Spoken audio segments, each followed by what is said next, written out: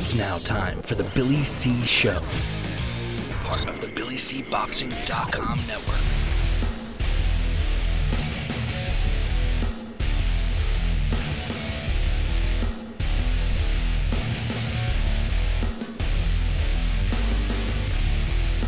And we're coming to you live from the Billy C. Studios in Lake George, New York. I'm Bill Caligiero. It's time for the Billy C. Show.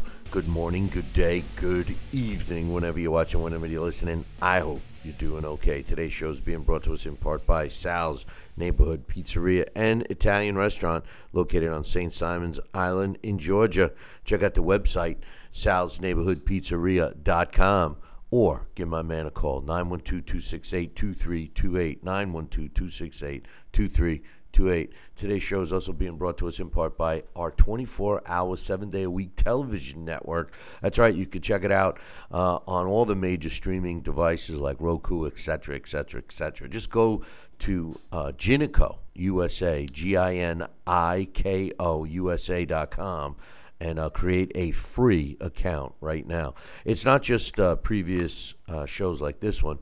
It's all of the events we've been doing over the last over 15 years now. So check it out. It's got some great stuff. And speaking of events we're going to be doing, make sure you tune in next week for a huge announcement of an event we will be taking part in. I'm excited about it.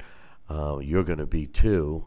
And I just can't talk about it until next week, so make sure you tune in for that. Today's show is also being brought to us in part by my book. Tom Molineaux, From Bondage to Baddest Man on the Planet, is available right now where all good books are sold, and you can get a copy of this book right now while you're watching or listening to this very show. Just visit BarnesandNoble.com or Amazon.com. Find out why I'm so adamant about getting Tom Molineaux's story told. Wait, whoa. You want a signed copy? Don't worry about it. Just go to the website, BillyCBoxing.com, and click on the book. Or if you're looking to get more than one copy and you want a special deal and you want it signed, just drop me an email, Billy@TalkinBoxing, TalkinBoxing.com. Coming up a little bit later, we'll have Dax Khan joining us, as well as my man Alex Papali. And we will be discussing some of the fights from last night. I got a couple of emails, one specific email to read.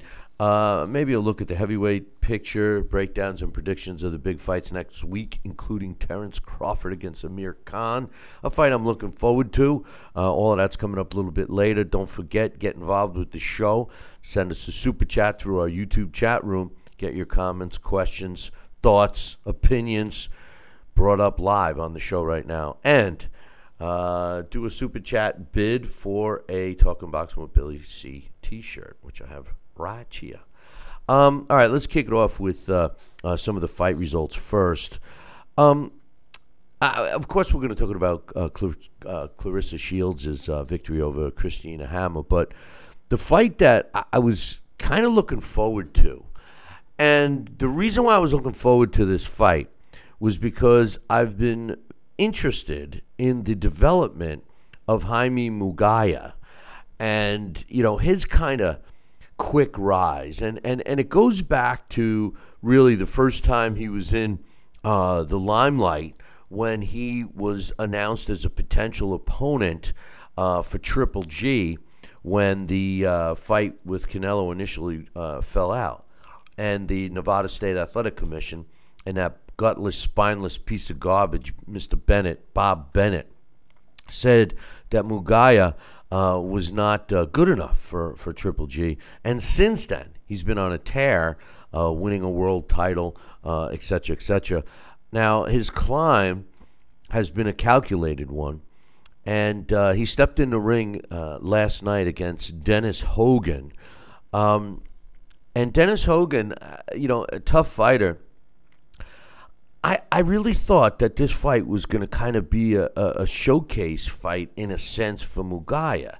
I thought that this fight was going to be, he could dismantle this level fighter, and no disrespect to Dennis Hogan at all. But the thought that was going through my mind was that Munguia was going to be able to dismantle Hogan and then cry basically, I don't mean him cry. I mean, like, just scream. That's a better choice of words. Scream for a better opponent, a bigger fight. And instead, what we got was a fight in which I think the powers that be got the result wrong. I think Dennis Hogan won the fight. Jamie Munguia looked to me as a guy that it has punching power, but that's it. He doesn't have much movement. He doesn't his hands are down. He's very vulnerable for punches. He's not very fast. He's not improving. He's just not improving. Nonetheless, physically and record-wise, he improved last night to 33 wins, no losses, with 26 of his W's coming by knockout. It was a majority decision win.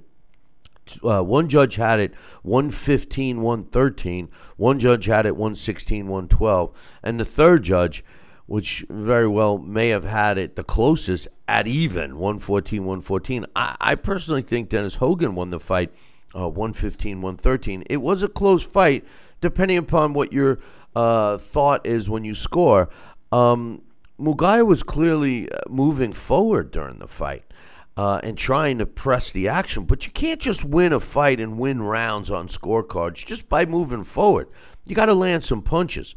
I thought that Hogan was avoiding a lot of punches, but because he stayed on the ropes a little bit, maybe that's why the judges leaned towards him. I'm not sure. At the end of the fight, Dennis Hogan said, I knew I won the fight. I'm really disappointed to have trained as hard as I did and for this to happen. We came here in good faith, and no disrespect to the people who scored this fight, but that decision shouldn't go through. This is bad for boxing. It's bad for me. And a rematch accepted right away, no questions asked. Everyone saw the fight. I was moving and landing more shots.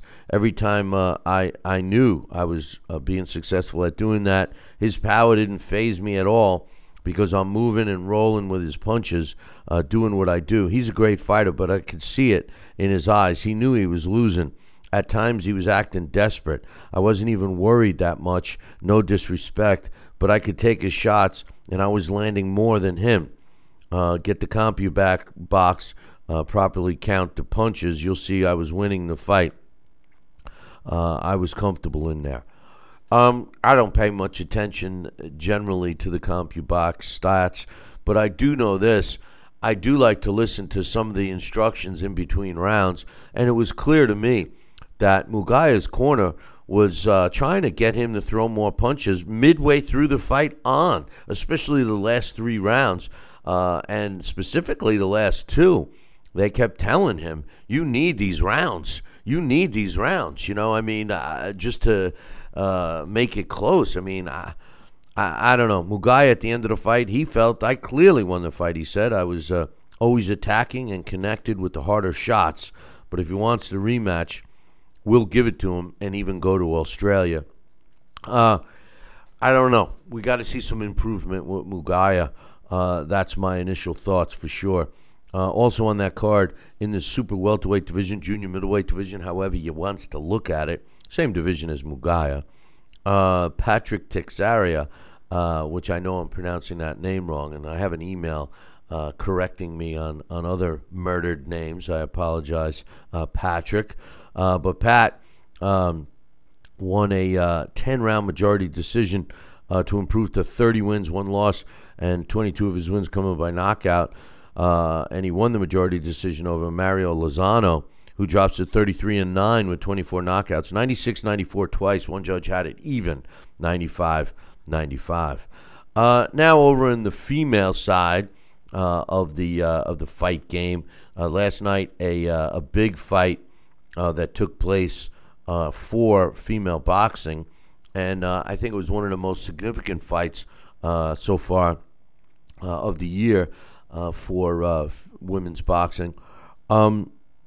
Clarissa Shields became the undisputed middleweight in the world when she beat Christina Hammer, Hand and Hammer, her first loss of her career, a unanimous decision to pick up 3 of the 4 major belts. Clarissa Shields now has the WBA, WBC, and IBF titles. Clarissa improves to 9-2 with 2 knockouts when she won a decision over Christina Hammer, who drops to 24-1 with 11 knockouts. All 3 judges scored the fight the same, 98-92. After the fight, Clarissa Shields said she's the best female fighter ever. I don't know about that. I think maybe when it's all said and done, maybe, I don't know. She fights like a man style, which I love the way she delivers her punches. She was very elusive. I was talking to via email to my man Mitch, and he knew I was kind of leaning towards Christina Hammer a little bit. When you look at that fight, you look at the fight and you see Clarissa Shields fighting aggressively, elusively, landing hard shots. She seemed very comfortable in there. A lot of times she seems jacked up a little too much, seems wild at times. She didn't seem that too much last night. But Christina Hammer was also kind of the perfect fighter to display that kind of, tendencies, so to speak. Christina Hammer fights clearly European / Klitschko brothers style. She stands straight up, tries to set up all her punches with a jab, and tries to utilize her height and reach advantage by setting up the distance. She likes to fight outside, which she did in the first round. In a sense, peppering Clarissa Shields. I'm having a hard time saying Clarissa this morning. Clarissa Shields. But I think as that turned out, that was okay, let me see what you're going to do to me round on Shields' part, because Clarissa kind of took over from there. At times it seemed like Christina Hammer thought that Clarissa Shields was roughing her up too much, and she was. But hey, this is called fights. It's professional fighting. It's a fight. It's pro boxing. And unless you had to stand and throw jabs, unless that was in the rule, I thought Clarissa Shields looked good. I don't know if I'm going to anoint her the best female fighter ever. You could make an argument skill-wise. Maybe she was. Layla Ali was pretty damn good herself. And there was a slew of other great fighters, female fighters, that just didn't get the recognition that Clarissa seems to be getting today.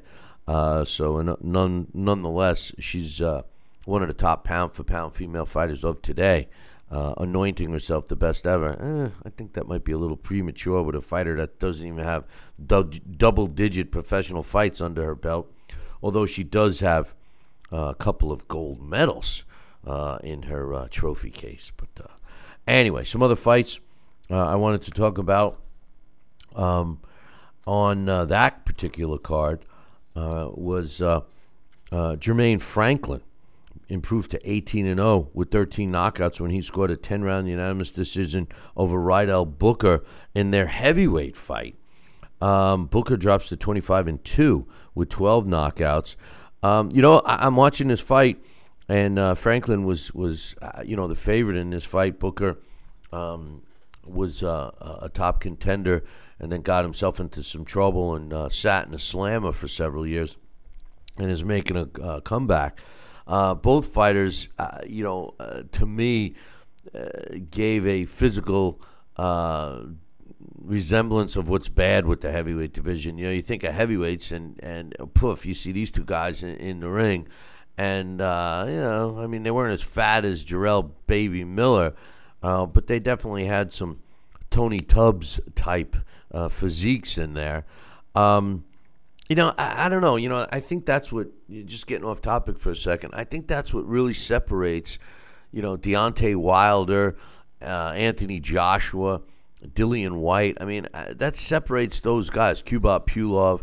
And I say this because those are heavyweights that are in shape.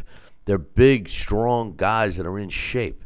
What we saw with Franklin and Booker was two big guys, and actually Franklin's not even that big, but they clearly weren't in physical shape. Now, they obviously were in, as far as wind and doing their road work, they went 10 rounds, Booker was trying to keep the action, to a slow pace. I thought Booker was going to catch Franklin. He hurt him a couple of times in that fight, and Booker was landing some great counter punches, and Franklin was kind of wild at times. I just think Booker ran out of gas and couldn't focus. If he was in just a little better shape, and he could have unleashed a couple of multi-punch combinations at several key spots during this fight, a couple of these rounds when he was, landed and seemingly hurt Franklin with a beautiful counterpunch. If he was able to follow that up with a barrage of punches and not just, pass out from exhaustion, I think he wins this fight. So it's going to be interesting to see how Riddell Booker moves on from here. Nonetheless, the way the judges scored it, 99-91 and 98-92 twice, I don't know if I can agree with those scores at all. Franklin was throwing a lot of punches, but I got news for you. Booker was avoiding a lot of them, or they weren't landing flush. And then when Booker landed punches, not only were they landing flush, they were landing with some impact. So I don't know. Again, I think it was an off night for judges throughout the boxing world.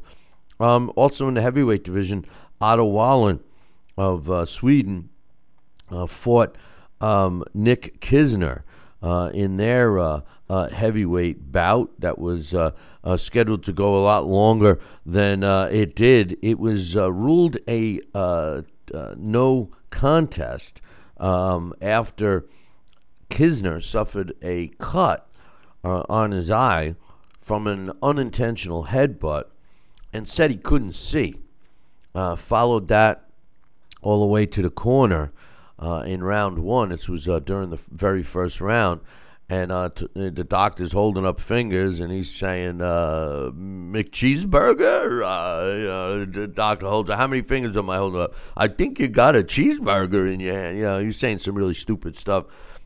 Listen, I wasn't there, and I can't speak for Kisner, but, unless there was some damage done to the eyeball itself, yes, there was a cut. But there was not blood streaming in his eye, and he wasn't even giving his corner a chance to work on it. I think that Kisner found a way out of a fight with a guy that was going to beat the snot out of him. Not that Otto Wallin is a killer by any stretch of the imagination. It's just that Kisner it doesn't seem like a fighter to me at all. His brother fights. I mean, he just, anybody that goes into a fight with regular sneakers on, you have to wonder how much boxing they do. One of the first things you want to do when you start to box, whether you're just going in to train or whether you want to become an amateur or, do I even dare to say turn into a professional? I think, the first thing you buy yourself a pair of boxing shoes, man. You get yourself a pair of gloves. You may buy a crappy pair of boxing shoes at first and evolve into something nice. But that's one of the first things you do. From all my years in this sport, and, I'm pushing 34 years involved in this sport. The only guys that I've seen wear regular running shoes or sneakers, if you will, are fighters that aren't really fighters that don't really train, fighters that needed some extra money. Maybe they're tough guy, street fighters, maybe coming out of jail type fighters. They're the ones with the sneakers, not real fighters. So I don't know about Nick Kisner. Nonetheless, 21 wins, 4 losses, 1 draw. 6 of his wins coming by knockout is how he walks out with after that fight. Samuel Peter was making a comeback, and they put him in easy. They put him in against Mario Harada, and he was supposed to win this fight. Harada's 15-5-1. had been 2-5-1 going into this fight in his last 10 fights, or I'm sorry, his last 8 fights. Winning 2 and losing 5 and getting a draw in 1 in your last 8 fights. I'm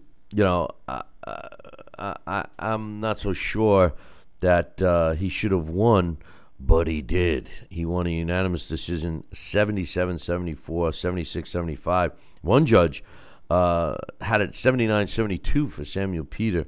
Not sure what this is going to do to his supposed comeback. 37 wins, 7 losses, 30 of his wins coming by knockout. He's still 38 years old, under 40.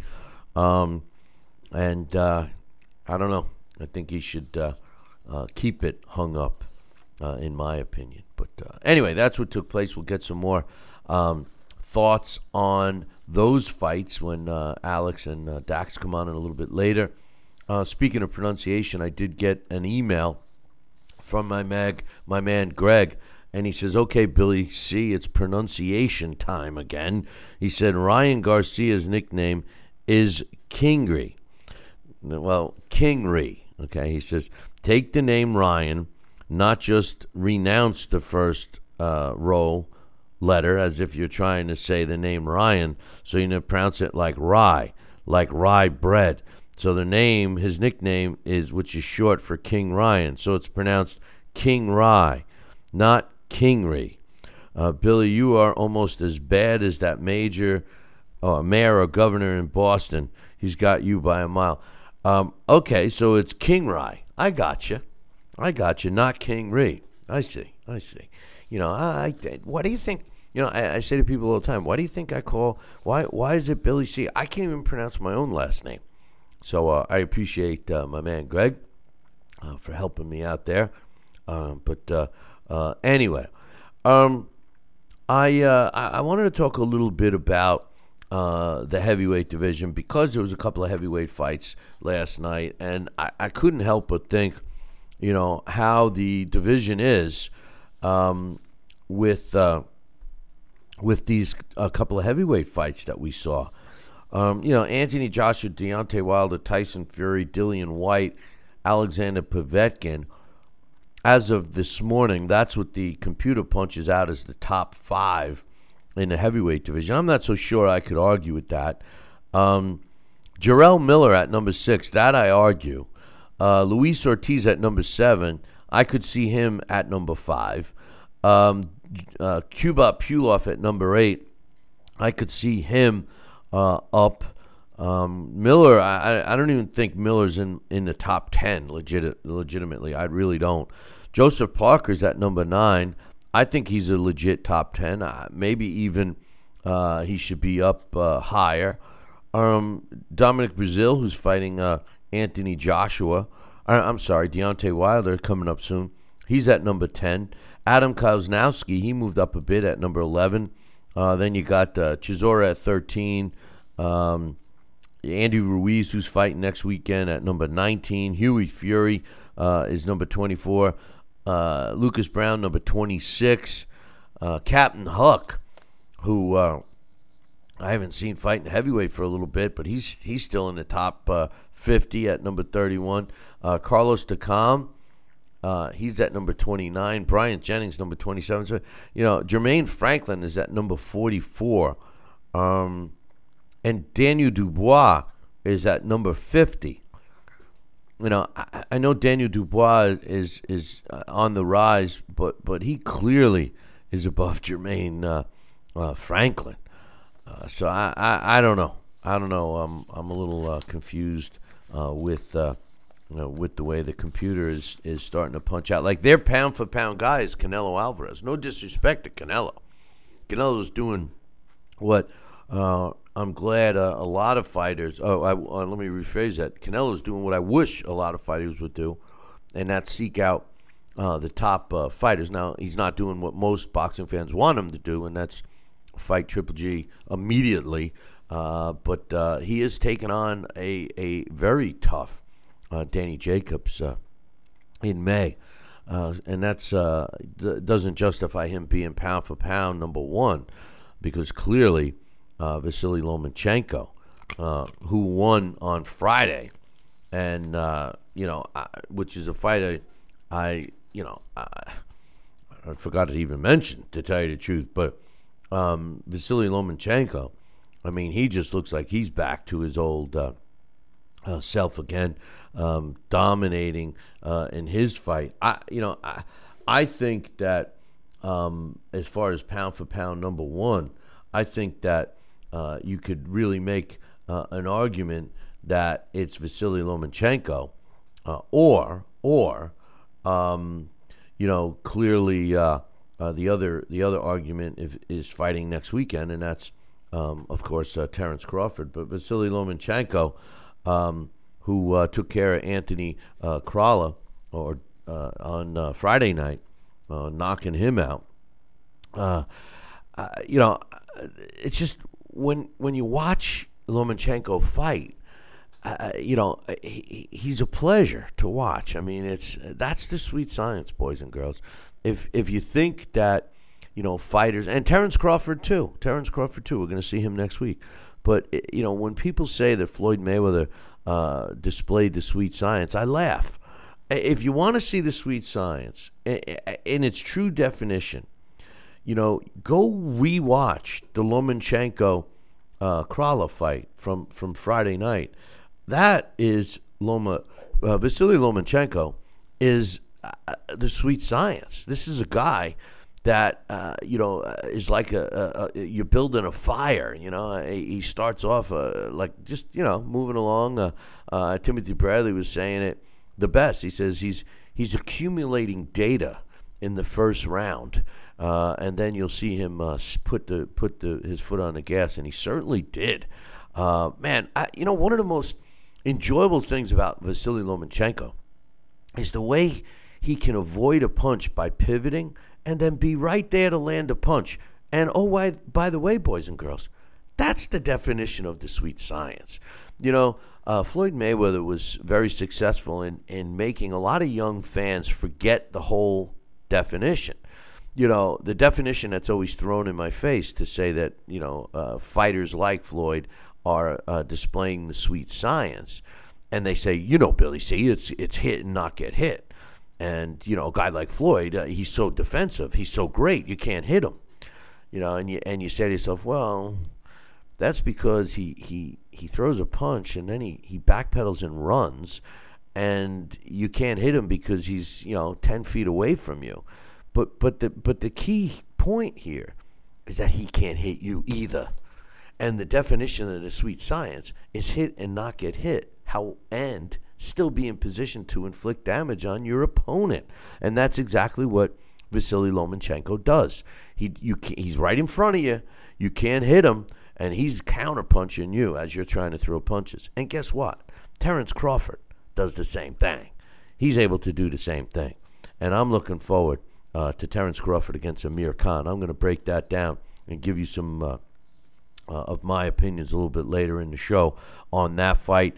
And actually, next week we got a bunch of good fights to talk about. Terence Crawford, Amir Khan, Danny Garcia against Adrian Granados, Andy Ruiz against Alexander Dimanchenko in the heavyweight division. A couple other heavyweight fights, Dave Allen against Lucas Brown, and Derek Chisora against Sunid Gashi, all coming up next week. It seems like, with the exception of the Terence Crawford fight, a heavyweight weekend. But Vasily Lomachenko, the definition of the sweet science, in my opinion. And we're going to take a break right now. When we come back, we're scheduled to have Dax Khan on, and we'll see what he thinks. Vasily Lomachenko, the definition of the sweet science? Is it when you punch it up into the dictionary? Does a photo of Vasily Lomachenko and Terence Crawford appear? Because I got news for you. Terence Crawford and Vasily Lomachenko on my pound-for-pound list, they're tied for number one. I can't quite say who's number one. If I had to only have one, the only reason why I would put Vasily Lomachenko at number one is because he fought last night. So he's got the more recent win. But I can't. I think they're up there. We'll have to wait to see if Terence Crawford lost a step against Amir Khan next week. I just don't think so. We'll be back in 2. Billy C will be right back. Check out BillyCBoxing.com now, or feel the wrath of the mighty mustache. Oh, that hurts. Why are you doing that to my face? I hate you. That's BillyCBoxing.com. Consider this your warning. Now back to Billy C. Interact with the show at BillyCBoxing.com.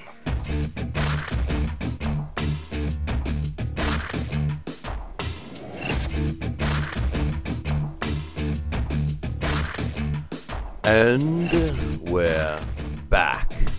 You're watching and listening to the Billy C Show. The Billy C Show. And joining us right now, despite him, trying to show my age, and he's calling me like a Matt Dillon from Gunsmoke, okay? He thinks Kitty's going to be the next guest coming on, but joining me right now is my man, Dax Khan. That was kind of mean, man. I mean, come on, man. You didn't even give me a chance to start with you first. Calm down there, Festus. Yeah, that was funny, I got to admit. But anyway, let's start off with the first fight that I want to talk about from Friday night, Vasily Lomachenko. I was saying before break, to me, and I know you and I have talked about this many times, but to me, I love watching this guy. And if every fighter fought like him in terms of, I'm an example of the sweet science, boxing would be so entertaining. I mean, granted, he was fighting who he was fighting, but I loved what I saw. What was your thoughts on the fight? Well, first, he was fighting who he was fighting. Make no mistake, Anthony Crolla he's a world-class fighter. People forget he's a former multiple-time world champion. He had some great fights with Jorge Linares when Jorge Linares was at his peak. But, Vasyl Lomachenko, he just does everything well. There's nothing that he doesn't do well. If anything, Vasyl Lomachenko lacks punch, and not so much that he lacks punching power, but because he doesn't concentrate on just knocking guys out. He concentrates on his footwork, he concentrates on being hit, not getting hit, he concentrates on the combinations, the angles, that all together, when you see that thrown in as, one complete package, yes, it's very impressive, and Lomachenko does all that well.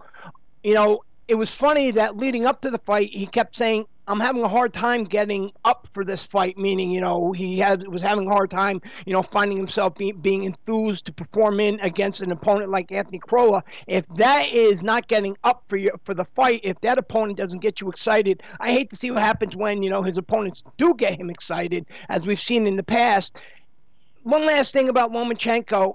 What a lot of people don't notice, and it's very subtle, just like his skills and his abilities in the things he does, he kind of has this mean streak in him, and he's a master at mind games if you really pay attention to the way he goes about things. He never comes out of his mouth and says anything quite rude. He never comes out and says his intentions, but he always hints towards them, and he pulls them off out into the ring. And I think him saying that he couldn't get himself up for an Anthony Crolla, I think that was a mind game and more or less a message to these other guys like a Mikey Garcia and a Gervonta Davis that, I want you guys, without actually calling them out and, falling into that trap.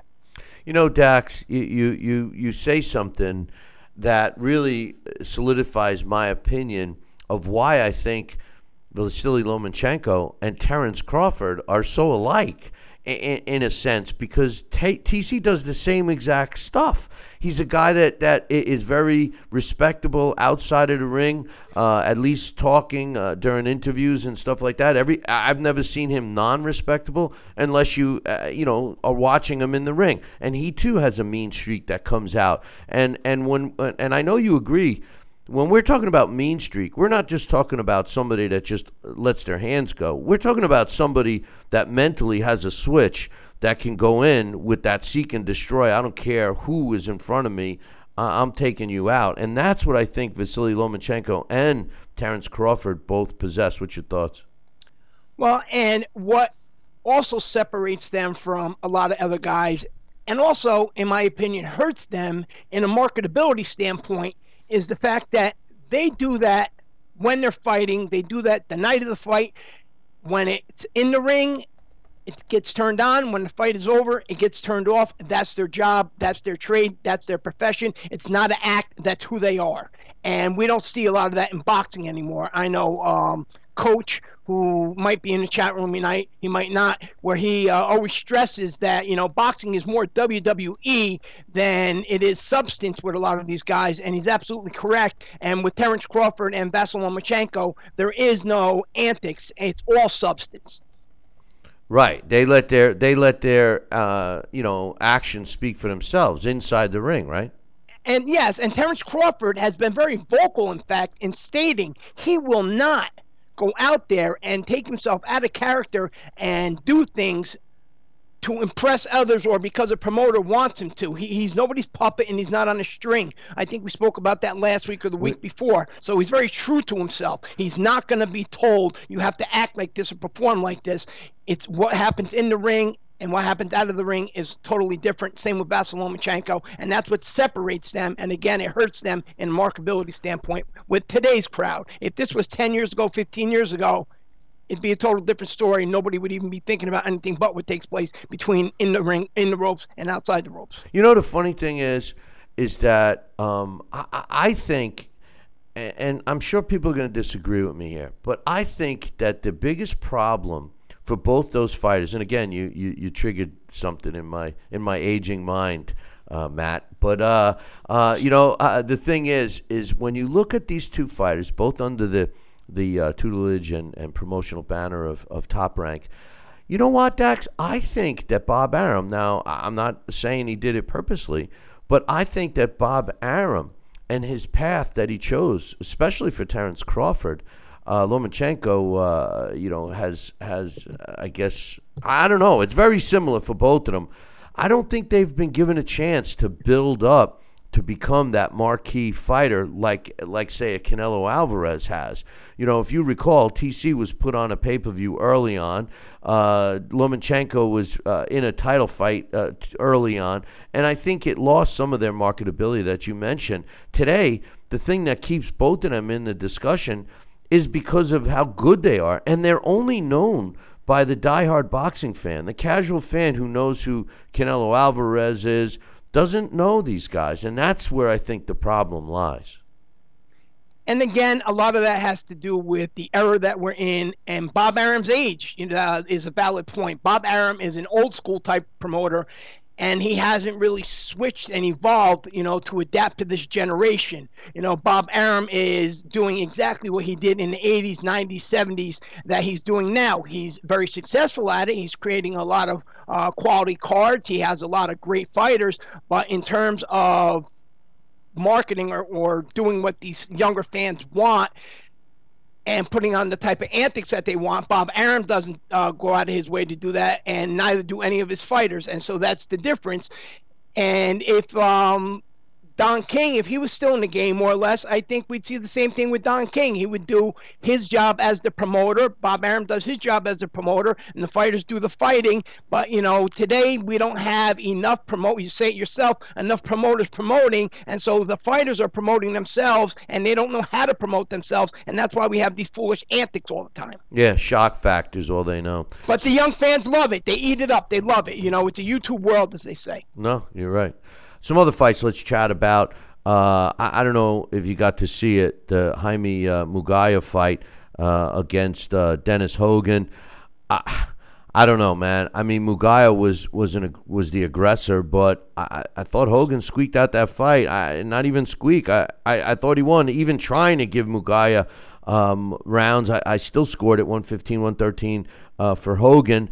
Munguia, I just don't think he's getting better, Dax. I think we see the same guy, and I'm not sure he's ever going to get better. I think they're just getting him ready to feed him to either Daniel Jacobs or Canelo Alvarez down the road. Leading up to this, a lot of people are saying, who is Dennis Hogan? And myself, the only time I remember him is a loss to Jack Colque on, I think, an undercard of an old Rob Brandt fight. And I think he fought Tyrone Brunson one time. Really, other than that, I could not. I had to actually box wreck him. But he did have that minor WBO title, which is what placed him in line for this. And you're absolutely right. I think that Dennis Hogan won that fight last night. Jaime Munguia, he really, prior to the Saddam Ali fight, without looking him up, nobody out there, can really say, oh, I remember him from this fight, I remember him from that fight, And when he came out there, he won that title. I think that his team kind of rushed themselves. They jumped ahead. They all of a sudden thought they had another Canelo, or as I was talking with somebody last night, perhaps maybe more of a Fernando Vargas type fighter that was going to go in there, use his size and his pressure to dominate the division, except he doesn't have those basic fundamentals, because up until the Saddam Ali fight and since the Saddam Ali fight, they haven't raised that level of competition and kind of rounded out the level of competition that's going to allow him to learn how to cut off the ring and allow him to deal with different types of situation and different types of fighters. So until he does that, he's going to have to leave the 154-pound division soon. He's obviously outgrown it. The good news for him is he's 22 years old. He does have time to develop. But again, with his style, with that lack defense, and that really packed middleweight division, that is not a division you want to grow in terms of skill-wise, especially when there's all those top fighters in there, and you're going to be fighting at that top level. Your career can end up very short. Rather than a Fernando Vargas, you can end up like Francisco Bajado. Francisco Bajado, I loved him. Yeah, he's a. You know what? That's a great example. That's a great example, Dax. Sometimes you actually come out with some good stuff, man, and not just your comedian things. But no, but I agree with you. Except, and I agree with you about Munguia. Having a hard time making a weight and everything. I agree with your breakdown of his skill set or lack of, but I don't think that's something. I know he's young, but you think that he could learn to keep his hands up? Do you think somebody could teach him how to deliver a punch faster? I mean, those are the two elements of his game that I think are going to fail him at the bigger weights or even at the upper levels of his own weight class. I just don't see his power being able to handle it because of his chin. I just think he's going to take too many punches. I shouldn't say his power handle. I mean him relying on his power. It's almost like Deontay Wilder-esque. He's got punching power and he's just relying on himself to withstand what his opponent can dish out, and then him land the KO punch. It didn't happen last night. He doesn't really have brutal punching power. It's that nonstop pressure. What he needs to develop, on top of that footwork and learning how to cut the ring off, he needs to develop himself a signature punch. Meaning that one punch that when it lands is usually a fight ender, because he does have power, except he really doesn't sit down on his punches. You say, can he develop? Canelo Alvarez, when he entered the sport and he became known, here in the United States, he was a more polished fighter. But since then, look how much he has developed. And Munguia is 22 years old. Yes, of course he can develop into a more complete fighter. He just needs to have the right people behind him willing to help him develop into a more complete fighter. Look at the Canelo today compared to the Canelo 5 or 6 years ago. A totally different fighter. Yeah, but his biggest weakness is still there today, with the way he's got to, almost plant his feet before he lets go, power punches. He still wins, and I'm with you. He's gotten better, and he's an elite fighter. There's no question about it. But in any event, speaking of elite, Clarissa Shields made no mistake proving that she was the best middleweight in the world in the female ranks by beating Christina Hammer last night in a total dominating fashion. What was your thoughts on that fight? Well, she has definitely, at least last night, she definitely showed a lot of improvements in being composed in there. She didn't swing wild. There was a few times where she let it get away from herself. Even though she was dominating so much, it didn't matter. Christina Hammer, of course, she's a long-time world champion, but very basic European fighter. That 1-2 is what she relied on, and if she was able to keep that jab going and pumping, it might have been a different fight, though Christina Hammer doesn't really have any power behind her. The future for Claressa Shields, if she continues to improve that way, is going to be bright. The down things on Claressa Shields is she needs to, one, separate herself from Andre Dirrell, who seems to be attached to her by the hip. I don't know why. Maybe because that's the closest he's ever going to get to a world title, is carrying one of hers to the car. Claressa Shields needs to change her behavior. She needs to stop dating back to the Andre Durrell and Jose Uzo-Katui fight, where she was seen pointing and laughing when Leon Lawson sucker punched Uzo-Katui. She needs to stop spitting at media members. She needs to stop cursing all the time. The night before the fight, she was up at 1 o'clock, 2 o'clock in the morning on Twitter because I was on there. She was telling fans to shut up. She was insulting fans because they said, keep your hands up, stay composed, telling them you don't need to tell me how to fight. Somebody needs to tell her, teach her how to talk. And I don't want to hear, well, that's not, taking herself out of her character. You know what? Female boxing right now is on the rise. It's on a surge. A few years ago, when you heard me speak about Claressa Shields, I said, she very well could be the face of female boxing worldwide. Boxing itself has changed since then with all these streaming platforms. Now it's a global sport once again with a global audience. A global audience doesn't want to see somebody acting like that continuously when it comes to the sponsorship money, when it comes to other networks and these streaming platforms having her on there. She's going to find herself coming up on the short end of the stick because you have people out there like Katie Taylor, Amanda Serrano, and so on. I don't know why the other day or last week, for some reason, 4 times she said she was going to make history last night. She did, in a way, being the first unified female middleweight champion, but she stated that she was the first female unified middleweight unified female champion in boxing history, period. She also said that she was going to have the most belts in boxing, period. And it's, listen, I don't know. You called out Cecilia Brackhouse last night, who was the first unified champion, and Amanda Serrano has won titles in more divisions than you have had fights. So she really needs to have her overall her attitude change. She's not even the same person as she was a year ago when she was on the Nickelodeon Kid Choice Awards. She's not the same girl she was down at the Women's Boxing Hall of Fame when she sat on there with you. She's not the same person that I met over at the International Boxing Hall of Fame, and her act is going to get tired real quick, and when all's said and done and everybody else is gone, she's going to look back and say to herself, why did I follow the wrong people? A lot of fighters do that. Hey, did you hear the rumor I heard that, speaking of Amanda Serrano, that she's going to be fighting Heather Hardy? That, not really a rumor. I think, for years we knew that was going to happen. Both of them are from the city. They actually know each other. They support each other. They're in the same division. It's a huge fight. So, no, it's not really a surprise to me. And I honestly thought it was a matter of when. Now that Heather Hardy has that featherweight title is, obviously the right time. But a huge fight for Heather Hardy, for Amanda Serrano, would be that Katie Taylor fight, and that would be a pay-per-view that would sell very well because Amanda Serrano has a huge Puerto Rican fan base, a huge fan base, period, as does Katie Taylor, and that would actually be a mega fight, and both of those would, make 7 figures, in my opinion.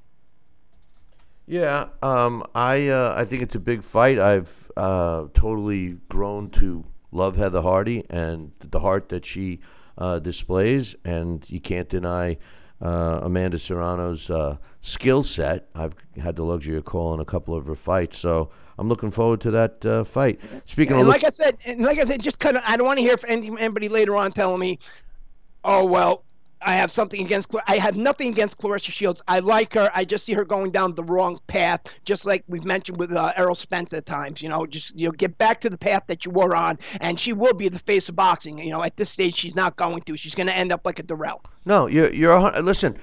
Everything you've said, I didn't disagree one bit. And the truth sometimes hurts, and people have to look at it. And it's obvious to me. That she has gone down the wrong road, and for being such a sweet, I met her personally, and she was a sweetheart. And you're 100% correct. She has chosen to hang around with people that don't do the right thing all the time, and their past speaks volumes. And it's always I've always wondered why fighters choose to do that. What gravitates them towards negativity when there's so much success with positivity? But anyway, I guess the squeaky wheel gets people to listen. But you know what? These other guys in the past, Bill, that have done it already had that big money behind them before they started doing that. Floyd Mayweather had a lot of money before he started doing that. Mike Tyson, the same thing. Muhammad Ali had already had investors and so on and so forth before he started screaming and shouting how I am the greatest. It's different. Again, a lot of that has to do with the fighters having to promote themselves, and you're not promoters, you're fighters. Yeah, but wait a minute. Muhammad Ali, you see, there's a big, you see, I think that fighters today try to copy Ali's approach to promotion and all of that. But the big difference, and the reason why I would never really look at what Muhammad Ali did as negative, even though I did at the time. The truth of the matter is he backed up all the shenanigans, Dax. Half these guys and girls, whatever, the women fighters, that talk smack, they don't even attempt to back it up. Ali did. That's the big difference. And if somebody's going to, it's not that I'm against smack talk, by no way. It's when somebody says, "Oh, I'm going to go for the knockout. I'm going to do this," blah, blah, blah, and then they run and they hide and they do this, they do that. That's the difference, in my opinion. Sometimes, you need a little bit of. Sometimes you need to be humbled. Last night, I thought Charlo sounded great on that mic. Did you hear him last night as a broadcaster? No. Yeah, he sounded so relaxed, so calm. He actually did a great job, and that was coming off that poor performance against Matt Korobov, and of course after his brother lost the title to Tony Harrison. So maybe a little bit of humility changes you back into ground you a little bit, and that's what some fighters need at times. One question I want to ask you is, did you notice that there were a lot of fights that ended on a no contest due to vicious cuts? Oh, I didn't like. I tell you, the one that I really didn't like was the Kisner fight, the one where Kisner was fighting Otto Wallin out of Sweden on the undercard of the Clarissa Shields Christina Hammer fight. I can't see. Like I said earlier, Dax, unless there was something I couldn't see that he got, eyeball damage. The cut wasn't even bleeding that bad, and it was on the side of his eye. It wasn't even going into his eye. I think he tried to get out of the fight. As far as the other one with the other one was on the fight with Peter Quinlan. Peter Quinlan and Caleb Truau. Yeah, that's another one. That was more. That was more legit, but definitely. The Diego De La Hoya and Enrique Bernach fight, that was a vicious cut. De La Hoya came in with his head and caught Enrique, and the doctor couldn't even get it to stop. Literally the doctor had to walk in from the center of the ring with his hand pinching that cut closed. That was vicious. I don't know, what are the odds that 3 fights on 3 separate cards were going to end like that? No, a main event, a co-main event, and one of the 2 co-main undercard fights. I don't think I've ever seen that happen before. No, it was quite weird. It was definitely quite weird. Hey, we're gonna let you go, but before we do, Dax, I just want to get your thoughts and predictions on a couple of the big fights for next week. Of course, we'll start off with Terence Crawford against Amir Khan. How do you see the fight going, and who's going to win? I see, as most Crawford fights go early on, he's going to take those first couple of rounds to figure out his opponent. And once he does, he's going to go into Crawford mode. He's going to start out as a fighting orthodox, and then he's going to switch over to southpaw. And whenever he does that, that always seems to be the downfall for all his opponents. Amir Khan, as usual, he's going to come out. He's going to be very competitive early on. But Amir Khan, despite all his talent and his speed, and we won't even say his chin, he seems to lose focus after 6 rounds. But against Terence Crawford, I think it's going to happen a whole lot sooner, especially because Terence Crawford and Vasyl Lomachenko, as we stated before, are the number 1 and number 2 guys in the sport. They're not going to fight each other. They are under the same promoter, and there's more or less that rivalry on which of us is really number 1. And right now it all depends on whoever looks the most sensational in that fight where they're switching back and forth. So right now, Vasyl Lomachenko is most likely looked at number 1. when Terrence Crawford fights Amir Khan, depending how dominant he is, he's going to want to dominate Amir Khan and look sensational, and he's going to want to jump back into that number one spot. And I think that's what we're going to see next week, and I think we're going to see Amir Khan viciously KO'd. A couple of heavyweight fights that could, victories by these guys could get them in the mix. First, Andy Ruiz Jr. going up against Alexander Dimitrenko. How do you see that one going? I think Ruiz Jr., Andy Ruiz Jr. is a very underestimated fighter. He always has been. I actually thought he beat Joseph Parker, and I think he got shorted in that fight. Yeah, he took some time off, and Alexander is way past his best, even though he's a lot bigger. He's not as active, and Andy Ruiz Jr. is a better boxer, so I think Andy Ruiz Jr. is going to win that one, and hopefully he stays active and he gets back into the mix. David Allen against Lucas Brown. Lucas Brown trying to save his career at 40 years old. And Dimitrenko's been around so long. He's not even that old. It shocked me. But who do you like with David Allen and Brown? Who knows? You're talking about saving careers. David Allen needs to save his career, too. I know. You're right. Yeah, You're right. Now, what's Lucas Brown really having in the gas tank? Lucas Brown is a very basic fighter. His whole career has relied on the fact that he's very strong, but I think he's 40 years old now, isn't he? He might even be past 40 years old. So, David Allen, if he uses his youth and he boxes and he doesn't let Lucas Brown come in close, I'm going to have to say David Allen. But if he doesn't, then I'm going to have to say Lucas Brown. So one of those two guys should win the fight, right? One of the two should win, and one of the two should be, the victim of one of the top heavyweights after. And one last fight I want to get your thoughts on. Derek Chisora. The guy he's got more lives in the sport of boxing than Freddy Krueger had on 13th Street. Sunid Gashi is who he's going up against. How do you see that fight going? I think Derek Chisora is going to win that one. Derek Chisora is the guy that whenever you count him out, he does great. So I think, Derek Chisora is going to win that one. Derek Chisora, if he was a little bit bigger, if he was a little bit more composed, I think his career would be a little bit further off than it is right now. But, he's not a top 5 fighter or top 10 fighter, but he's certainly not a guy you want to dismiss at all. No, I agree. All right, Dax, appreciate your time, and we'll look forward to you next weekend, brother. All right, last thing's that, did you watch the DAZN card last night, the DAZN card? Yeah, I did. Did you catch Oscar De La Hoya? And he didn't really seem to be saying it just to try and kind of sell that when he said he thought that Canelo and Daniel Jacobs might be a 50-50 fight.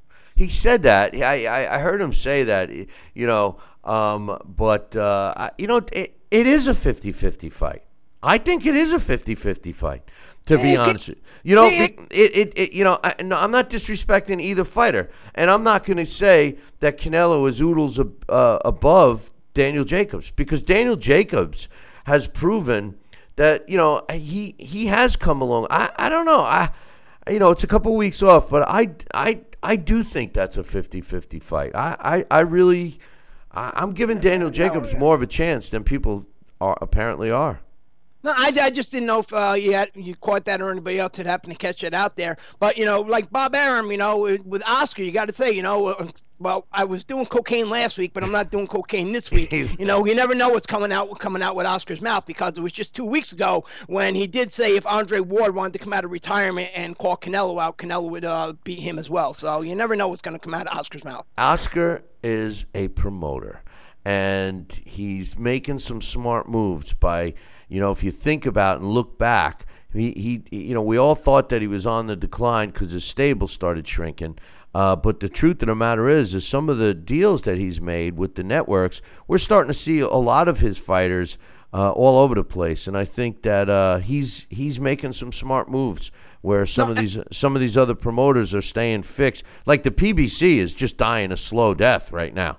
I mean, their lack of willingness to work with these big networks that are taking over, and you said yourself, like the DAZN and ESPN Plus, etc. PBC is they're not gonna withstand it. They're not. No, like what I was about to say, the smartest thing that Oscar did, and I think a lot of people caught on with that, especially after the breakup with Richard Schaefer, is Oscar De La Hoya said, you know what, I'm going to start working with these promoters that we weren't working with a year beforehand. Remember, he started putting on events with Top Rank Boxing and so on. And, he realizes, what, you can't build your promotion company and you're not going to make your fighters in your stable, especially if you have a high amount of fighters, into these megastars by just putting them against each other. You need other fighters from other promotional companies. Now Oscar's done that, and that's why he has stayed in the sport, and his company didn't fold when separation with Richard Schaefer and most of his fighters started banning him. So, you have to give him credit for that much. I just like to make fun of him, but, Oscar as a fighter and as a promoter, he's one of my favorite guys. Dax, we'll check you next week, brother. All right, everybody, enjoy the week. That's Dax Khan. You can check him out up on the website, BillyCBoxing.com. Listen, before I take a break, I wanted to give a shout-out to my man Gonzalo in the chat room over on the YouTube. He's got us a super chat. He wants to know what we think about Teofimo Lopez claiming he's the money fighter and that he can beat Lomachenko, but that he really doesn't need him either. You know what I think of that? I think that is coming from a guy that just doesn't know. Teofimo Lopez is a young fighter. He's got a lot ahead of him. He definitely needs a big fighter to beat. He's not ready for Lomachenko. Lomachenko, the problem with these young fighters today is the path that most of them take. And it's not really the fighter's fault. They get coddled, they get hand-fed cupcake after cupcake. And in today's world of boxing, because of the sanctioning bodies and because of the breakup that they have, you basically, as a fighter, align yourself with one of the sanctioning bodies and you climb their rankings for your opportunities. Well, most of them, as long as you stay busy, will move you up in the rankings. So what you have is a fighter in his mind, working out, working at the gym, listening to his team, and his team is getting him cupcake after cupcake, and he's winning and winning. He starts to believe his own press clipping, so to speak. And, what happens is he takes on, especially with youth, he takes on a sense of invincibility. And that starts to blur the vision. This is a problem because it also prevents the development of a fighter. And we're talking about Jaime Munguia earlier, and this very well, not to the bold point that my man Gonzalo is making in the chat room, but a guy that relies on one thing that's been successful thinks that that's all he needs. You can make the argument for Deontay Wilder as well. So I think Lopez needs to progressively increase his level of opposition a little more, get some fan following a little more than what he's got before he could make those statements. So I appreciate Gonzalo with that. And if you're interested in a T-shirt, drop me an email, Billy@TalkinBoxing. That's TalkinBoxing. I'm referring to Gonzalo right there. So, hey, listen, I'm going to take a short break. When we come back, we're scheduled to have Alex Papali. So don't go nowhere. Billy C will be right back. Hey, fight fans, check out KOFantasyBoxing.com. KO Fantasy Boxing is boxing's only trademarked fantasy game. Check it out, www.KOFantasyBoxing.com. Select your own gym, your own fighters, track them through a season that can last from 3 months to a year, depending upon which league you join. You got to check this out, man. www.KOFantasyBoxing.com. Join it today. Again, www.KOFantasyBoxing.com, and tell them Billy C sent ya. The one, the only, Don King. Makes me feel good, Billy, to have you, the #1 show in the country, talking boxing with Billy. So I invite each and every American that's listening to this great show to tune in, because we want you to be there with Billy and me. Now back to Talking Boxing with Billy C., the only radio host man enough to take a punch from Mike Tyson.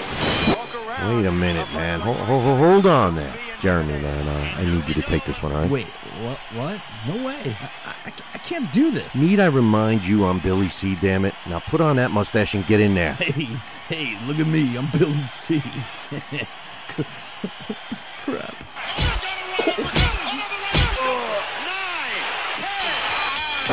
The undisputed heavyweight champion of Boxing Talk Radio. It's Talkin' Boxing with Billy C. Now back to Billy C. Interact with the show at BillyCBoxing.com.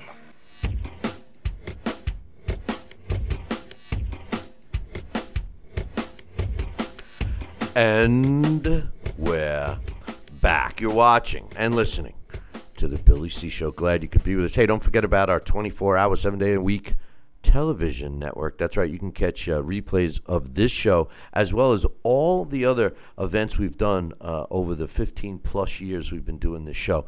Just go to, it's on Roku and other major streaming services, but the easiest thing to do is go to GinikoUSA.com, GINIKO USA.com. Sign up for free and start checking out some of the other stuff that you may not know that we've done. Joining us right now, and all I could say is, yeah, it's happening, Alex. It happens to all of us. Our hair starts to go.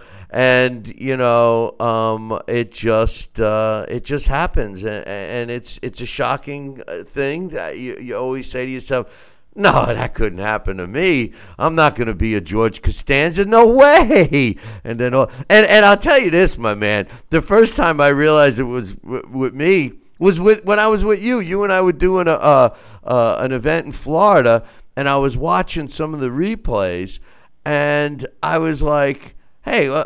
And the cameras was behind us.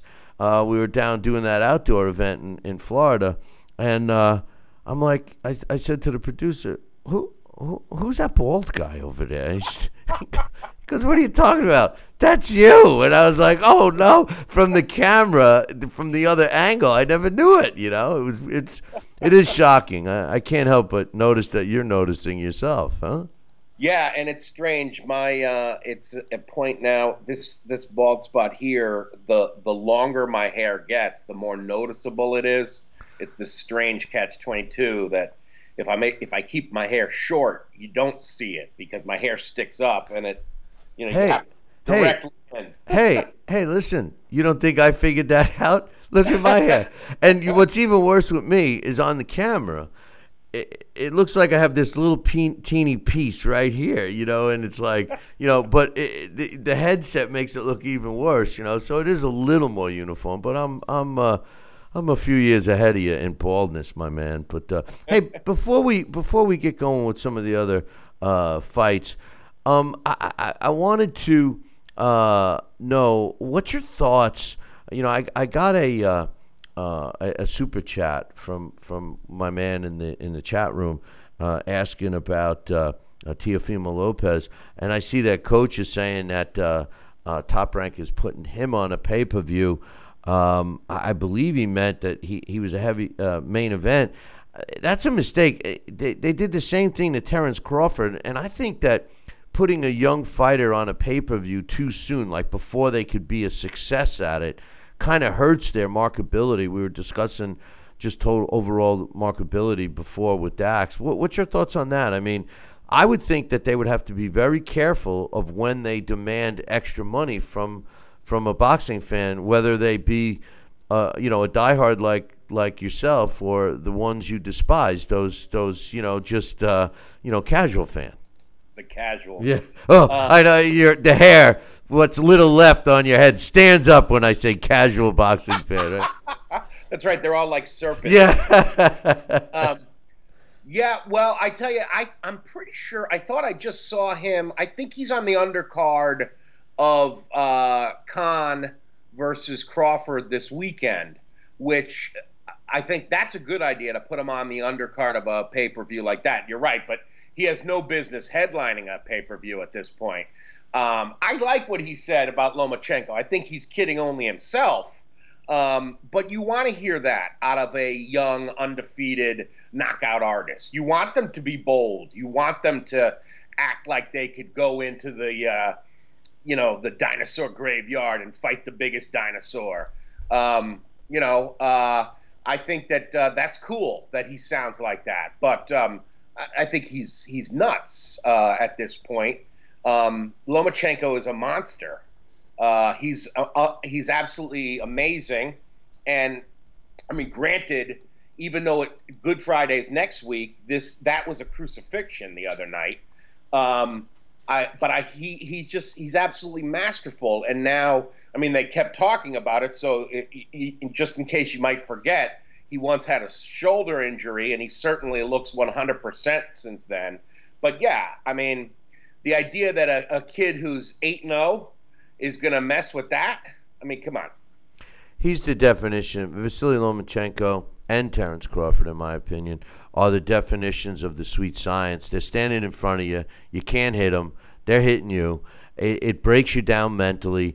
They were making a point with the Anthony Crowler fight the other night. He was mentally broken down before he was physically broken down. And make no mistake, he was physically broken down too. And I thought it was interesting to hear. I think it was Dre.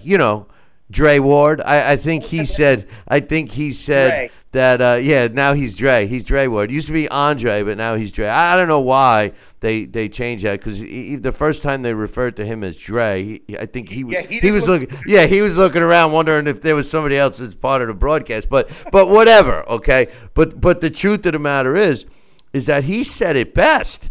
He said, most people tell you to go to the body, then to the head. He says he goes to the head, then to the body, then to the head. And he says, what I mean is he breaks his opponents down mentally. And I agree with him. When you can't hit a guy that's just slapping you silly, and you're getting shots coming in from Manny Pacquiao angles, it's got to be discouraging. Oh, yeah, and that's that anxiety level must be so high. Yeah, it is. Fear, one of the acronyms for fear is false evidence appearing real.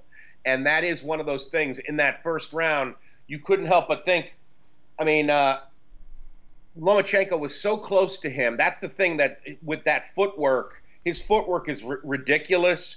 He is so close to you, you hesitate because you don't. Crowler was like this, completely defensive for at least 2.5 minutes of the first round. He was terrified to let anything go. He's so close on you that, boom, he's going to smack you. So, yeah, that level of pressure it's a lot on a guy. And so not only are you trying to move to keep away from him, but also you're looking for your punching opportunities, knowing damn well as soon as you go to punch, he's going to hit you in the opening you create. So, yeah, the level of anxiety that he puts on a fighter is incredible. The thing about it, yeah, sure, he's the sweet science, but everybody's style is different. And his style, there's nothing about him that, is a defensive guy. He is all offense. He is right there creating punching opportunities. He doesn't let you breathe. It's amazing. And I don't know. I'm looking forward to see Terence Crawford try to challenge him in terms of, knockout of the month this week. What I love the most about Lomachenko, and I agree with everything. I love the story. I love the father. I love the relationship. I love the approach. I love the comments. I love the fact that he's so confident. There's nothing not to love about Lomachenko. And it was funny to hear people criticize his last performance because he was coming off the shoulder surgery, etc. But my favorite thing he does, and I honestly don't recall anyone doing it as well as he does, or even as fluently as he does. And that is being able to pivot on his foot while he's avoiding a punch from his opponent and pivot around. Now, most fighters can pivot and get out of harm's way, but they continue on. Sort of like, in mathematics, a line continuing on forever. He pivots on his foot, and most fighters continue moving out of harm's way. He pivots, and instead of getting away from you, he's in another spot and he's landing shots on you. As a fighter that's in that ring with this guy, when he pulls that on you as flawlessly and as fluently as he does, and he's landing other shots, and they're not little pitter pat punches, they're significant landing flush punches. that's got to make you say, "Oh my God, what's coming next?" You know, I mean, I don't know. I think mentally, this is why this man has had so many fighters quit on their stool because they just figure that they don't have a chance. Why take the beating? Yeah, I mean, it must seem preternatural because it's like you're fighting a mist full of punches. Because at one point it's there, and then seconds later, it's not even seconds, it's there. And yeah, how do you do that? There's a line in a U2 song, when love comes to town, I was a fighter, I could turn on a thread. And that's what great fighters can do, can make those angles, create angles by turning and, creating a new lane of attack against an opponent. And yeah, he's amazing at that. It just makes me wish that, we did get to see the Mikey Garcia fight. Hopefully maybe we still will. Because, you want a guy like that to have a good dance partner. And, all credit to Anthony Crolla. He tried, but, everyone who steps in that ring deserves our respect. But come on, there's levels here. And it's just there's very few people that are on Lomachenko's level. Hey, listen, the old Abbott and Costello, trying when they holding the glove on the hand and you're swinging aimlessly. They tried too, but never hit the guy. But, hey, I just want to say this. There's a heated discussion going on in the YouTube chat room right now about pound for pound. And I just want to say this. The definition of pound for pound fighter, okay, at least the way I view it, maybe I'm wrong. And that could be a possibility, but, maybe. But pound for pound was developed during the Sugar Ray Robinson era.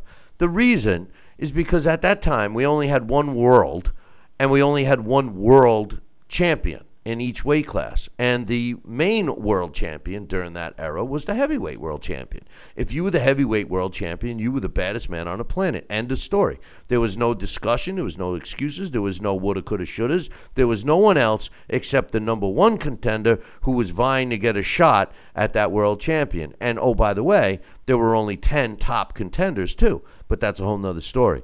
So they decided, hey, this guy is the greatest fighter of all time. We got to give him some kind of title. We got to give him something that people will recognize. And obviously he had titles, but just world recognition. So they came up with the pound for pound. Now fast forward it to the year 2019.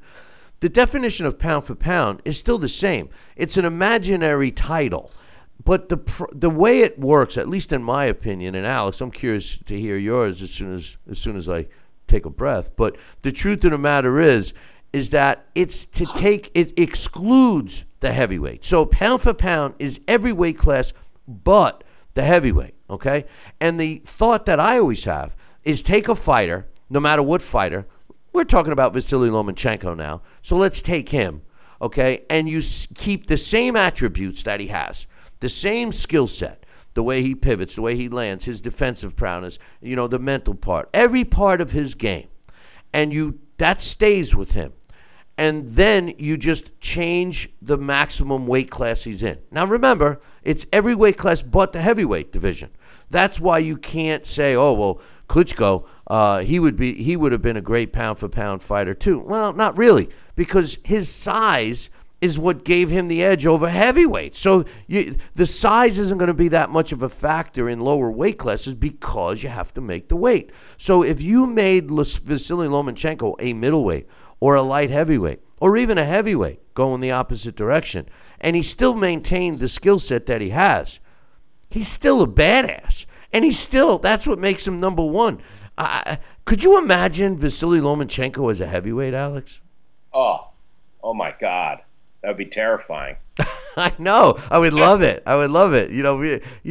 But that's the way I define a pound for pound fighter. That's why you can insert guys like Manny Pacquiao or a Floyd Mayweather or anybody else, and give them other, just make them bigger. Take their body of work and their attributes and skill set and just make them bigger or smaller.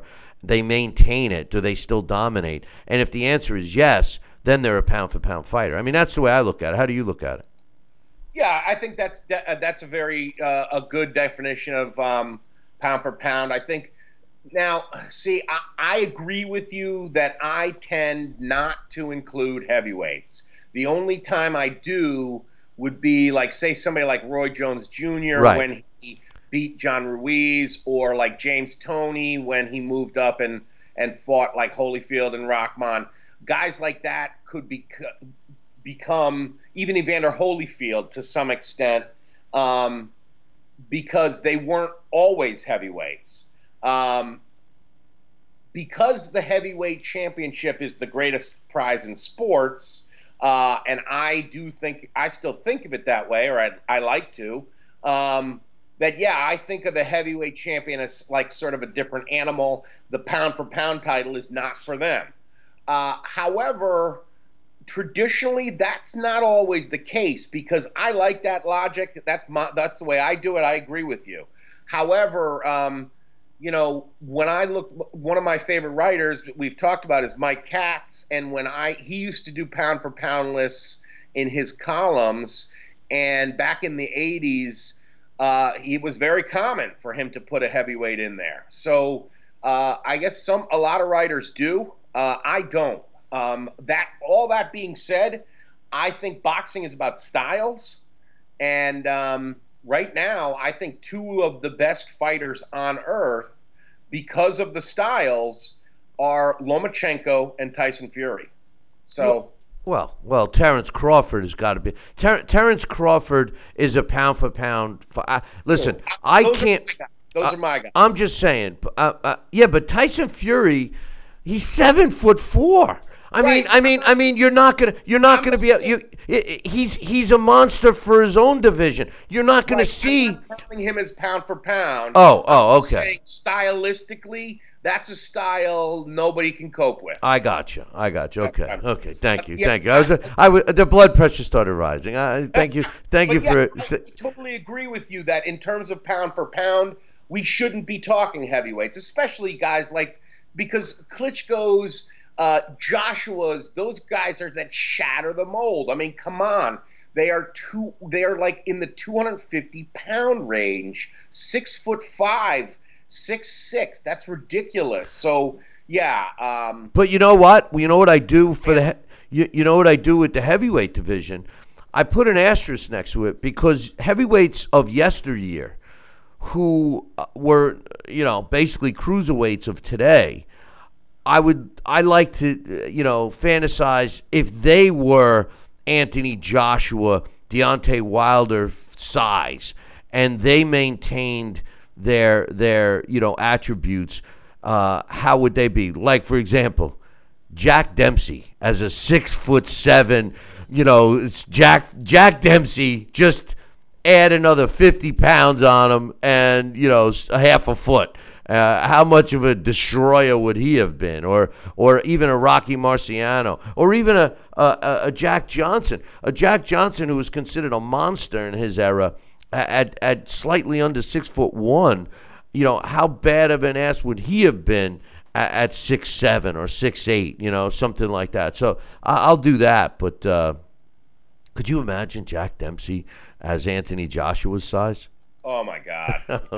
It would be illegal. It would be illegal.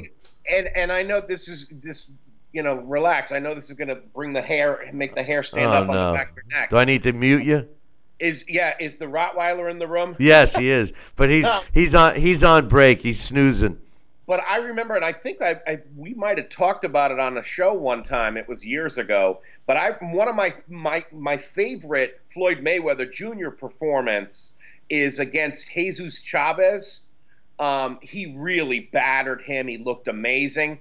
And I remember talking about that fight, saying if there were heavyweights that fought like that, heavyweight boxing would be the most exciting thing in sports. Oh, yeah. Because those were like some of those last fights. What was that, 130 pounds, where Floyd looked like a monster. Listen. Floyd, and I promised somebody in the chat room I was going to bring him up, but Floyd, prior to him being Floyd, in other words, the first, 10 years, let me rephrase it. The last 10 years of Floyd's career was the cherry-picking, multi-million-dollar businessman Floyd. that's the Floyd I criticize. But I will agree with you that prior to his breakup with Top Rank, Floyd Mayweather was a talented, aggressive fighter, similar to a young Terrence Crawford, etc. He did go in for the kill. His hands were weak and all of that. So it's not like I don't recognize his talent. It was what he did with it, and the pulling the mask over the fan's eye is what bothers me. He sells something that he doesn't deliver, and that's what bothers me. Anyway, let's get into some of these fights real quick. Come on, you're not taking over the show here, Alex. All right, just because you're losing your hair doesn't mean you take over the show. But as Jaime Munguia, is he going to get better? I mean, I like the kid. He seems like the kind of kid you want to follow and hope that he does well. I'm not seeing this guy improve, and I didn't see him win last night either, but that's another story. He got the win, but am I being too hard on him? What was your thoughts of the fight and how he's progressing? I don't think you're being too hard on him at all. He was a 50-1 favorite, supposedly, against Hogan last night. He sure didn't look like it. I did not score that fight round for round, and I'm sorry to the audience. I've said that quite a few times lately. With all these apps, and especially when they're counter program, I try to watch them live, and it's very hard to, when you're doing that, going back and forth, to give a good scorecard. Hey, you do realize that I said this to you before, but on these. But listen, on the streaming services, as long as you subscribe, when the fight's over, it's there for you, Alex. It's built-in DVR. The hard thing about that is if you make the mistake of going on social media. Nah, you can't do that, though. Yeah, you can't do that. You got to shut all of that off. Hey, listen, you can't have it all. You can't have it all. True. You're only human, Alex. You can only retain and pay attention. So if you truly want to score these fights, just, turn off the phone, turn off the tablet, watch the fights, and do your damn job. That's all I'm saying, Exactly. I mean. Close the door so the kiddies can. Yeah, that's right. And leave their opinions out of it, But anyway, is he going to get better? I hope he gets better because now I don't know what the story was. If he underestimated Hogan, but this was a gut check, and I think in that sense it was really good. It was the most entertaining fight of the weekend. Although the Shields Hammer fight was a lot of fun to watch too, it was a lot more one-sided. I thought Hogan, it looked like he pulled it off, and I thought that I don't know. Like I said, I did not score it round by round, so I don't know how out of whack the scorecards are. In terms of what Hogan was doing, I thought he was being elusive when he needed to be. He rocked Munguia a few times. One time he staggered him back. He went back like 4 or 5 steps. Yeah, exactly. So, I don't know. It's a fight I would definitely watch again. I think Munguia almost comes out of, I hate to kick them now that they're in the ground, but why not?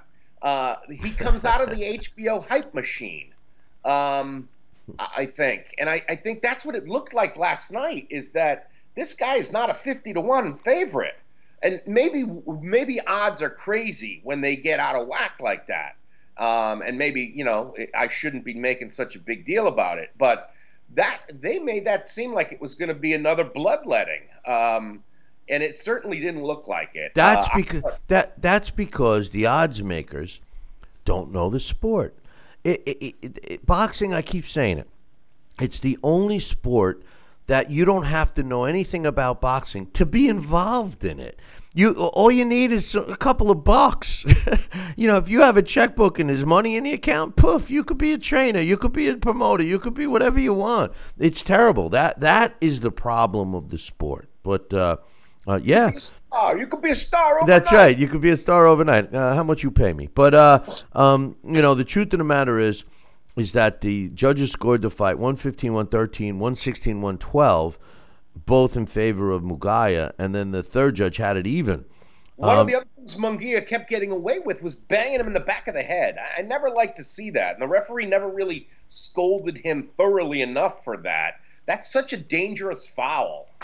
Yeah, he does do that. I just think, his accumulation of punches and his punching power is his MO, but he's not that quick. He's not even that accurate with his punches. He needs to develop some defense. He needs to develop some movement. Otherwise, he's not going to stand a chance when he moves up. Let's talk about the female fight, Claressa Shields, Christina Hammer.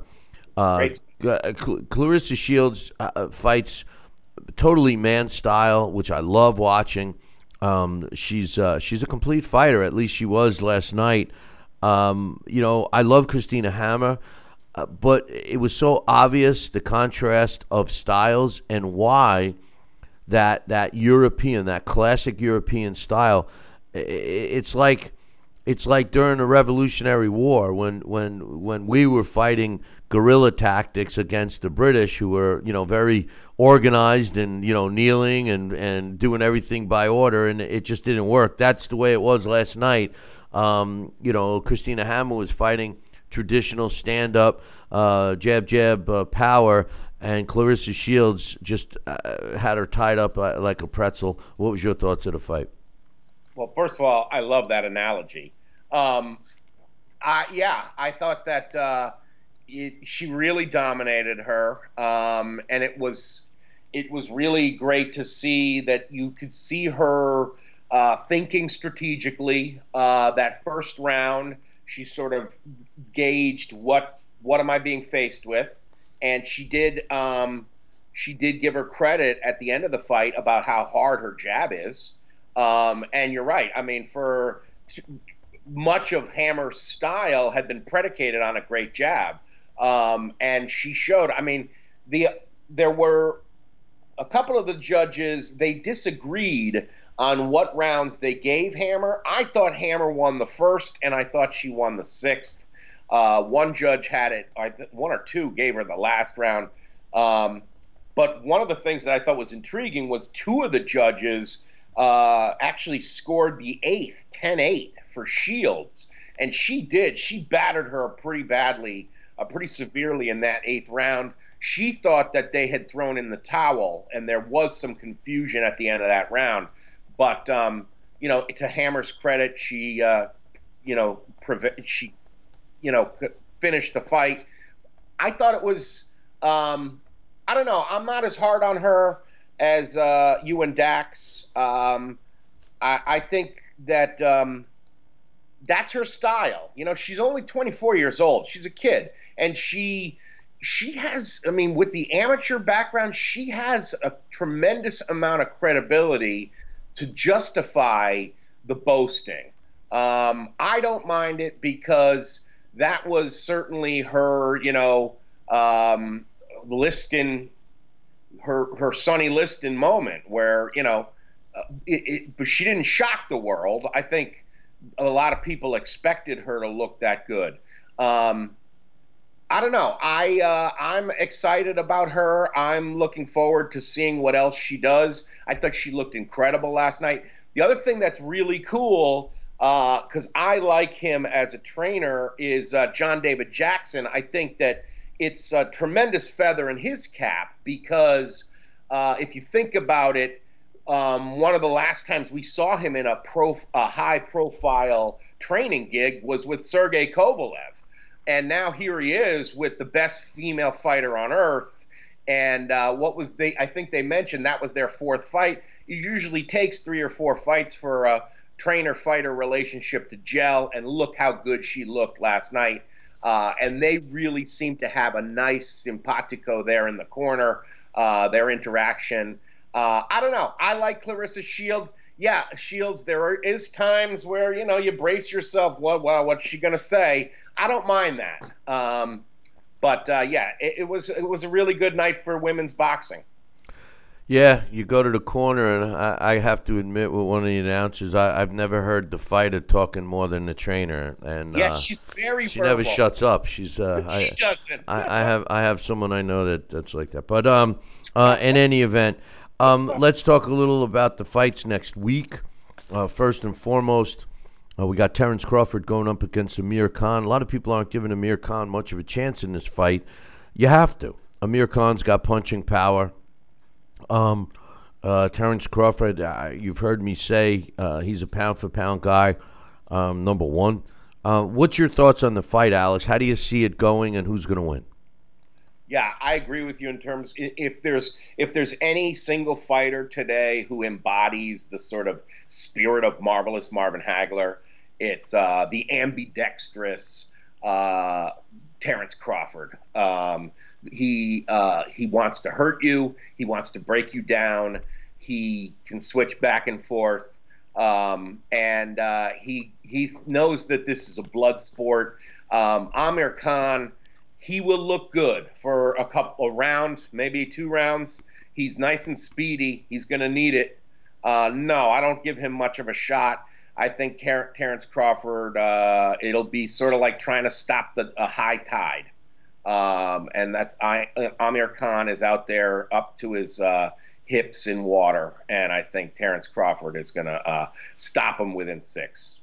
There's a couple of heavyweight fights on next week that could at least earn a couple of these winners, to be mentioned in a discussion of a possible title shot or a today we like to have elimination title fights, so you get an elimination to get a chance to you get a chance to fight an eliminator to the possibility of getting a shot at one of the interim or champions in recess, which would, if you won that, you'd get a shot at one of the potential champions. And then if you won that, you might get a belt. And then if you win, I could go on, and we still won't have a champion. But nonetheless, Andy Ruiz against Alexander Dimitrenko, how do you see that fight going, and who's going to win?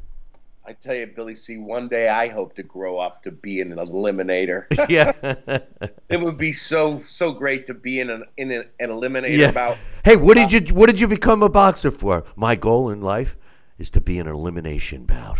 I really want to be. I think that's I think Ruiz beats Dimitrenko. Dimitrenko is pretty long in the tooth. And I think, like been talking about that European style, he's certainly a good example of that.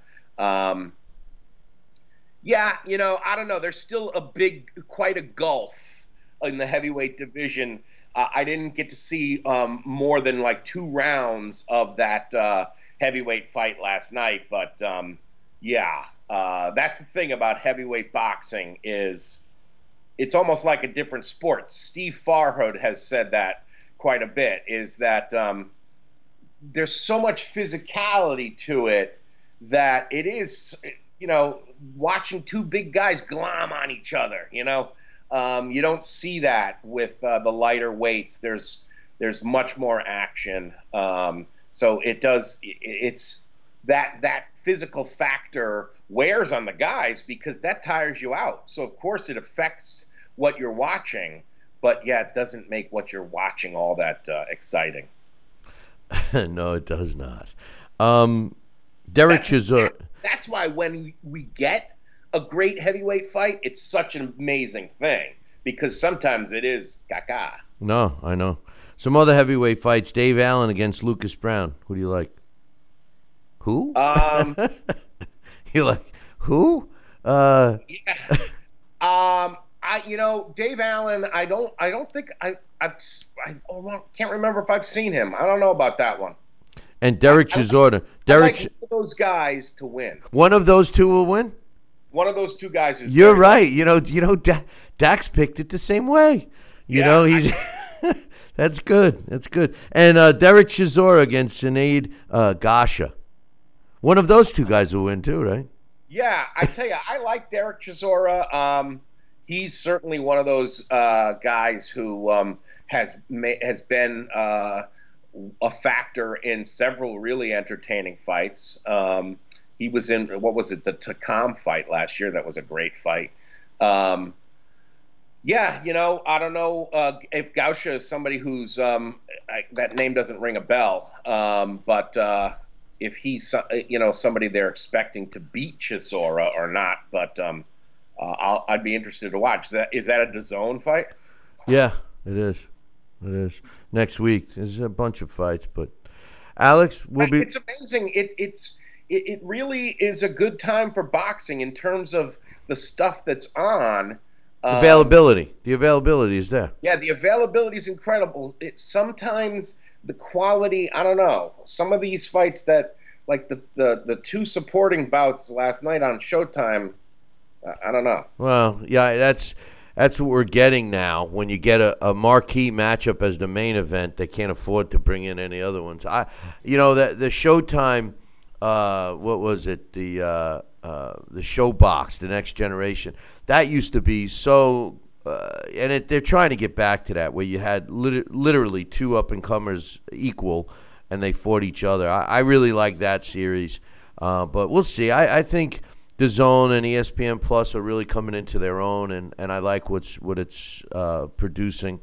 Alex, I appreciate you coming on. Next week we're going to make an announcement that's going to basically feature you and myself and others. So I'm looking forward to that, and then we can be real excited next week. That sounds good. All right, you have a great week. You too.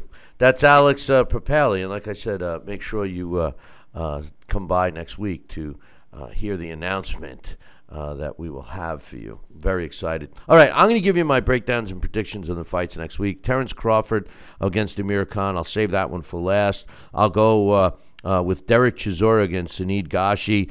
Derek Chisora is ranked number 13 in the world in the heavyweight division. He's got a record of 29 wins, 9 losses. 21 of his 29 victories have come by knockout. And of his 9 losses, he has lost 3 times. Keep in mind, he's also fought the best heavyweights in the division as a gatekeeper of sorts. He takes on Sunid Gashi, who's 28 years old. He's got a record of 17-2 with all of his wins coming by knockout, 17 knockouts. And of his 2 losses, he was only stopped once, and that was against Carlos Takam in his last fight in December of last year. I think that this is a typical Chisora-type fight. He's testing Gashi. If Gashi wins this fight, he'll get some opportunities. And if Chisora wins this fight, he'll earn himself not only another opportunity, but another decent-sized payday. I'm picking Derek Chisora in this fight. It's going to be an ugly fight, and that's exactly how Derek Chisora likes it. I'm picking Derek Chisora. The next fight I'm going to pick is David Allen against Lucas Brown. David Allen is ranked number 47 in the world in the heavyweight division. He's got a record of 16-4 with 13 knockouts. Of his 4 losses, he was stopped twice. There was a lot of fanfare about David Allen when he turned pro. He just hasn't lived up to the expectations. He steps in with a guy who was a former world champion in Lucas Brown, but his career has been tainted with the steroid use that he adamantly denies, but he tested positive not once but twice, was stripped, etc., etc. He's ranked number 26 in the world at heavyweight. He's 40 years old now, 28 wins, only 1 loss with 24 knockouts, and his loss was a stoppage at the hands of Dillian White. He was not himself in that fight at all, but then again, do we really know who Lucas Brown is, 40 years old? I don't think David Allen, even though he's considered the A side of this fight, I'm picking Lucas Brown. I think Lucas Brown's going to win this fight, and I think that he's going to get himself another big fight before he's done. Andy Ruiz Jr. against Alexander Dimitrenko. I've been very critical of Andy Ruiz and his physique. He has lost some weight, but he is a talented fighter. I think his height is what will prevent him from beating one of the top guys. Alexander Dimitrenko, like I mentioned before, even though he's only 36 years old, he's been in some tough fights. He's got a record of 41 wins and 4 losses with 26 knockouts, but he was stopped 3 times of his 4 losses. In the heavyweight division, he's ranked at number 38. Andy Ruiz, he's 31 wins and 1 loss, 20 of his wins coming by knockout. His loss came at the hands of Joseph Parker, and like Dak said earlier, you could make the argument that he won that fight.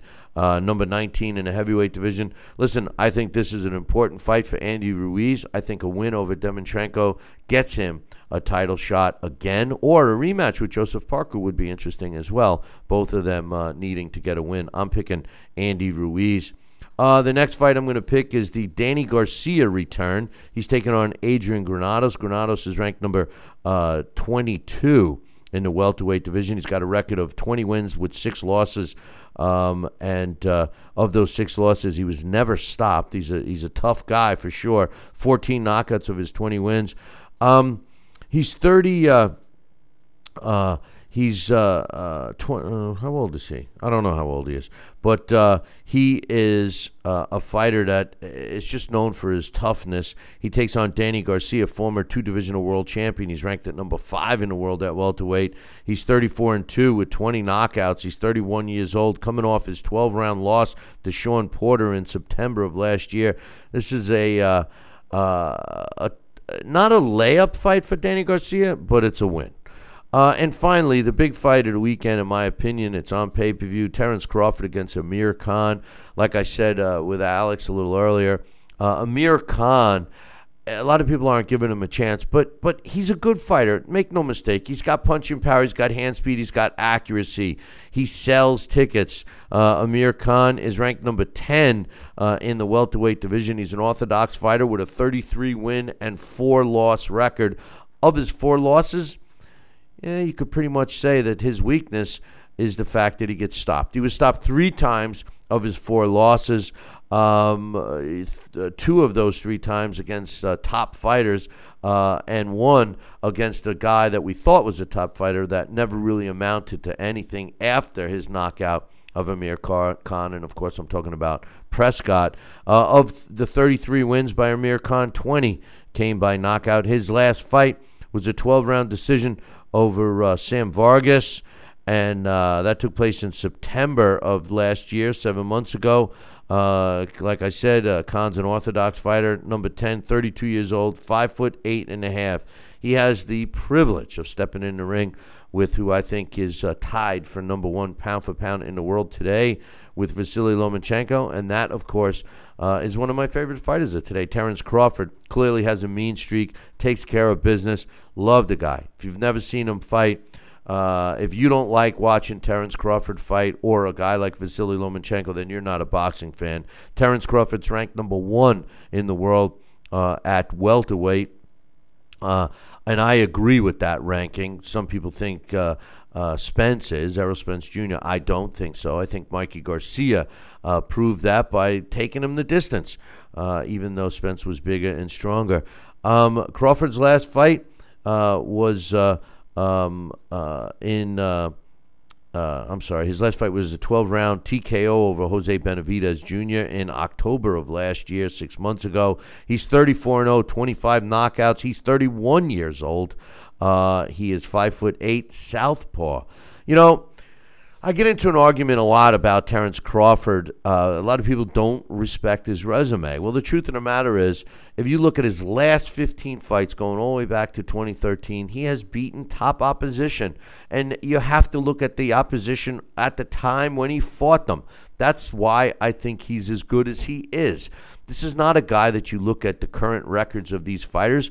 These fighters have been ruined, in a sense, by Terrence Crawford. Terrence Crawford, when he first busted onto the scene, he was brought in as an undefeated fighter from Nebraska. Nobody thought this guy was very good.